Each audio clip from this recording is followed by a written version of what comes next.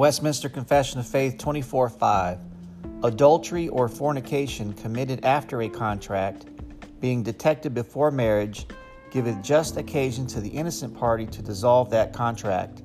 In the case of adultery after marriage, it is lawful for the innocent party to sue out a divorce, and after the divorce to marry another as if the offending party were dead.